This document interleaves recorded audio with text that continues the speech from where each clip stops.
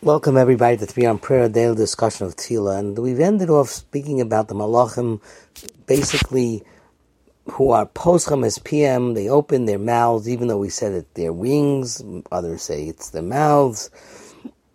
Whatever that means in angelic terms. B'kedusha, b'tahara, we touched on the point of how is a question of Tahara by a Malach who there is no concept of Tuma. But these are the expressions that are used. And it says that they all open up B'shira u'b'zimra, song and zimra. They don't have musical instruments, which we learn as zimra. It could be that the zimra is the use of their angelic wings, so that's the music that they play.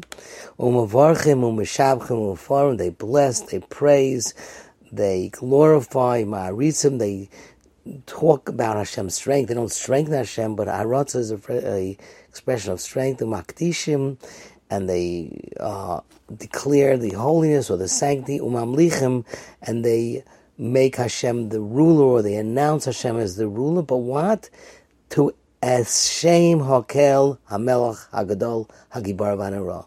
The name of HaKadosh Baruch Hu, HaMelech HaGadol HaGibar V'Hanora. We're going to get to those words in Shemona Esrei. Those are 4 words that we allow ourselves to use in praising HaKadosh Baruch Hu, because it's impossible for us, and it seems even the Malachim, to go ahead and praise HaKadosh Baruch Hu, because if you start the praises and you can't end the praises, so it seems that you're being remiss in your praising. But since Moshe Rabbeinu used words Melech Gadol Gibar V'Hanora, those words became permissible for us to use. Kadosh Hu, what does that mean? Kadosh Hu, Kadosh Baruch Hu. Kadosh means that he's totally separate. Kadosh, we always look at sanctity, but sanctity really means a division that HaKadosh Baruch Hu is in a different realm. And then we come to the part of Akula Makablim Aleim Ol Malchush Zemizeh. The Kula Makablim Aleim Ol Malchush Shemayim Zemizeh. They accept upon themselves the yoke of heaven. Now that is something that also needs explanation. A yoke is usually a burden. Down here on earth we have the Ol Malchus Shemayim. We have the yoke of the heavenly reign.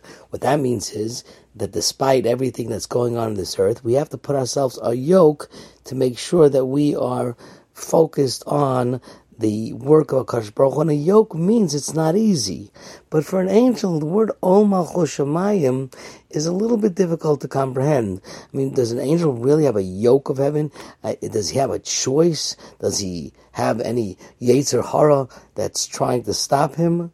So those are questions that we're going to explain and to explore the next time we meet. From now on, this is 3 on Prayer, a discussion of Tefillah, which is available on podcasts everywhere.